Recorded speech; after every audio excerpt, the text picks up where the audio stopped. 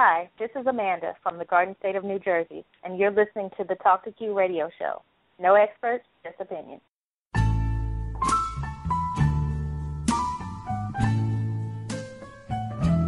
If I go a million miles away, I'd write a letter each and every day. 'Cause honey, nothing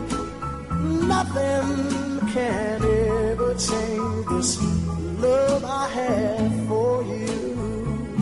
I wanted to do something to celebrate Women's History Month because I personally try to support some of the important women's issues, from stopping domestic violence to supporting equal pay for equal work. However, I am a little late because Women's History Month was in March, but I figured better late than never, right?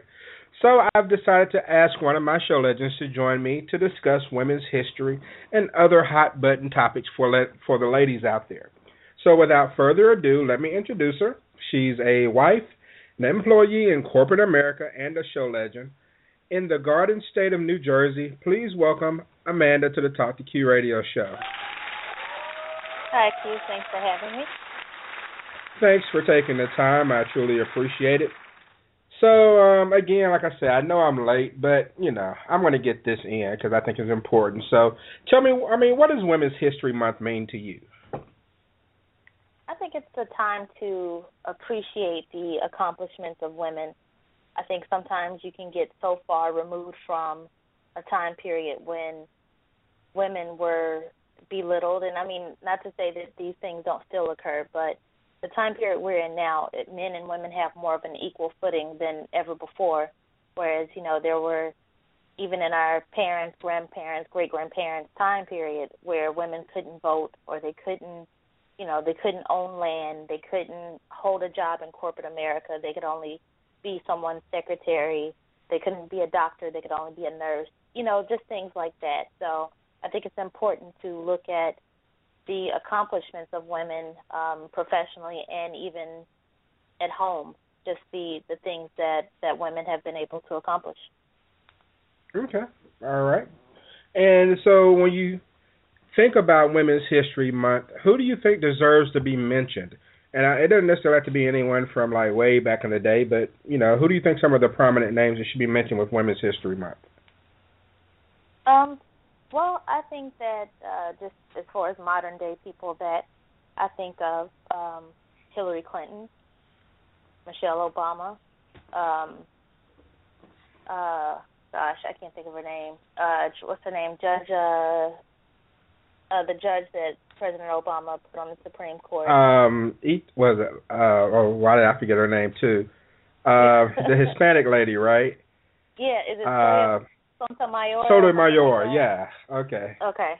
Yeah, like just people who, and there's so many more you can go back, but those are like three people that really popped into my head.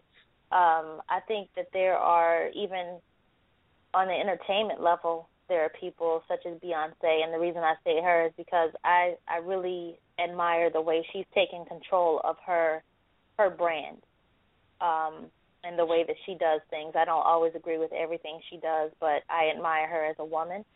So I think that if you're talking about modern history, I think that you can appreciate the people who you're seeing every day, that, 20, 30 years from now, people are going to talk about the way that we talk about, Maya Angelou or Aretha Franklin or Shirley Chisholm. It's people that are doing things now that, 20, 30 years down the line, people will be in awe of. Okay. Well, Black History Month is very popular. You'll see commercials on TV during the month of February talking about Black History Month. But how can something as important as Women's History Month gain traction and continue to be celebrated by generations to come? I think it's something that you have to, just like with Black history, it wasn't something that was always prominent. It was just more so, I think when you are an advocate for it and you actually put it out there and say, hey, this is important, people have to take heed to that and actually say, okay, we want this demographic, so we're gonna, as a corporate sponsor, or corporate America, we're going to sponsor this and say, this is brought to you by, Black History or, Women's History or whatever. Right. So you have to act like you care about it, first of all. If you don't care about it, if I don't care about it as a woman, then what makes this huge corporation say, hey, we're going to actually, we're going to care about it. If I don't care about it, they're not going to care about it. That's true. That's true.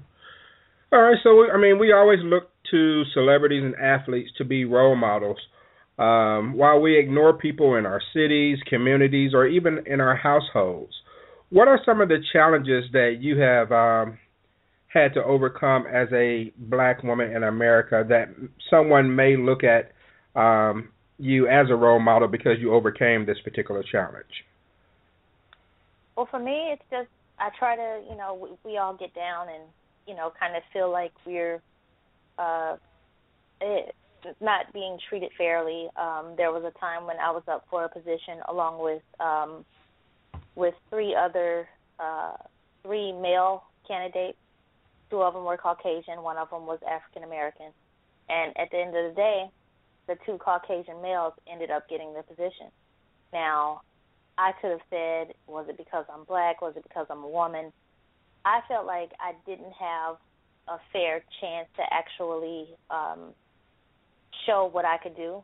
But then I could turn around on myself and say, maybe I didn't take advantage of the time I had to do what I could have done. I could have done better in a shorter time period. So, you can always say, well, if they had done, but I can't control anybody else. I can only control myself. So I use it as a learning experience to say, you know what, next time, I don't care if I only have 10 minutes. I'm going to make the best of those 10 minutes.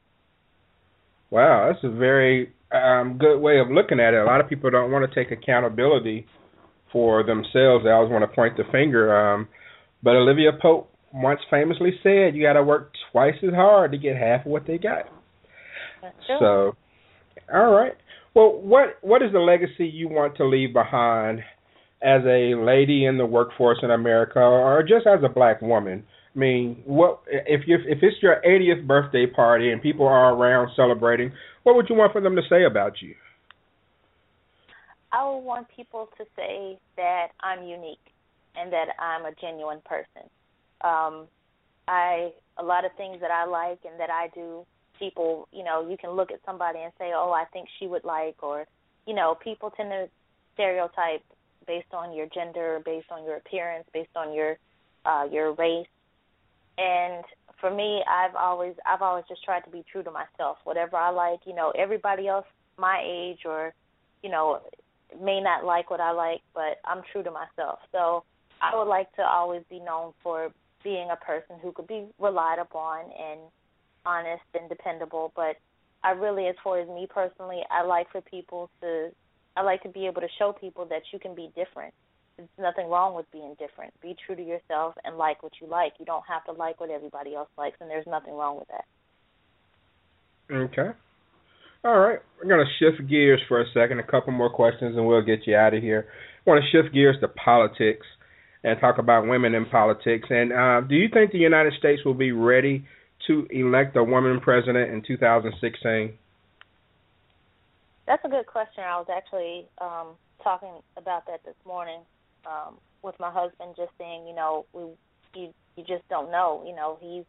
He's feeling like that some of the men, especially in the southern states, won't be ready.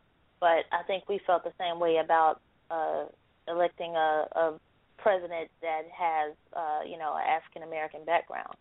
Mm-hmm. You would think that, okay, there's no way they're going to allow this to happen. And I'm sure they tried, but there's so many people that are open-minded and say, you know what, we're going to give this man a chance because we like his politics. And I feel like it'll be the same way with a woman, whether it's Hillary Clinton or if it's somebody else at some point in the future. I believe that it will be based upon her merit and what she stands for, not because she's a woman.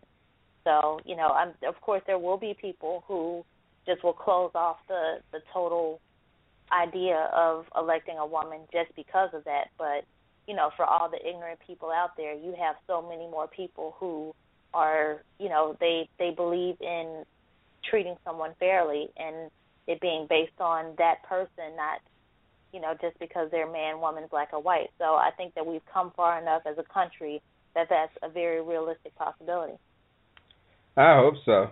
I mean, but every time I read the news, it seems like it's some idiot that's taking us backwards 10 years. But I don't know. Hopefully, we have enough people in the world like that.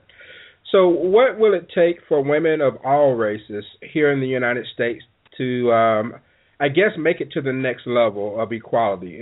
And what exactly is that next level? What do you think will make people say, you know what, women have finally made it? I think people will say women have finally made it when women. I think right now we're in a point where you have so many women who are excelling. They're going to school. They're working. They're raising their families. They're doing so many different things. But you still have women who are holding back themselves, their families, by not even trying to put the effort. It's like you have this group of people who are far exceeding the expectation, and you have some who are just barely getting by and trying to live off of other people. So I think that when you have less of the, I guess I'll use the word bottom feeders, and I don't mean any harm, but I think we all know there's some people out there who they all they want to do, as far as they want to go, is go to the mailbox and collect a check. They don't want to actually put in the effort to go to work. They don't care about going back and getting any type of education. They don't care about even participating in their child's school. All they want to do is just get by. And I think that when we have less of those people, then we can, as women, we can definitely say that we've made it somewhere. Because whenever you talk about women, or even any minority, especially black people or women in general, you always have those naysayers who will say, well, yeah, you have this woman who's doing that, but you have 10 over here who, are just trying to collect a check, or they're trying to beat the system. So I think when you have less examples of that, people have to say, well, yeah, you know what, I'm starting to notice that there's a lot less of this. So I think that we have to keep moving in the right direction and uplifting each other instead of trying to put each other down, try to motivate each other to just move in the positive direction. And everybody's not going to want to be, a president of the United States. That's not what it's about. You want the opportunity that if that's what you want. I think everybody should just be aiming for being their best self. Wow, that sounds great. Well, 2020, you have my vote. Where can people find you, Amanda? They can find me on Twitter at Shine Sparkle. That's ShineSparkle. Okay, at Shine Sparkle. My thanks to Amanda for joining this Q-on-1 edition of the Talk to Q radio show. Go to TalkToQ.com for more information on the show and how you can be a guest. Thanks, everyone. Have a good night.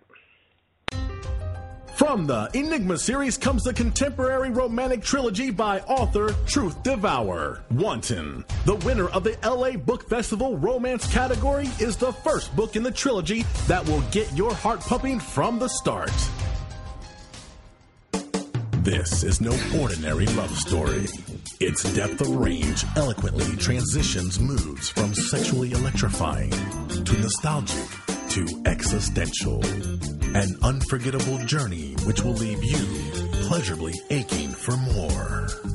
If it feels so good loving the wrong person, imagine how wonderful it's going to be when you love the right one. Now is your time. Truth Devour. www.truthdevour.com.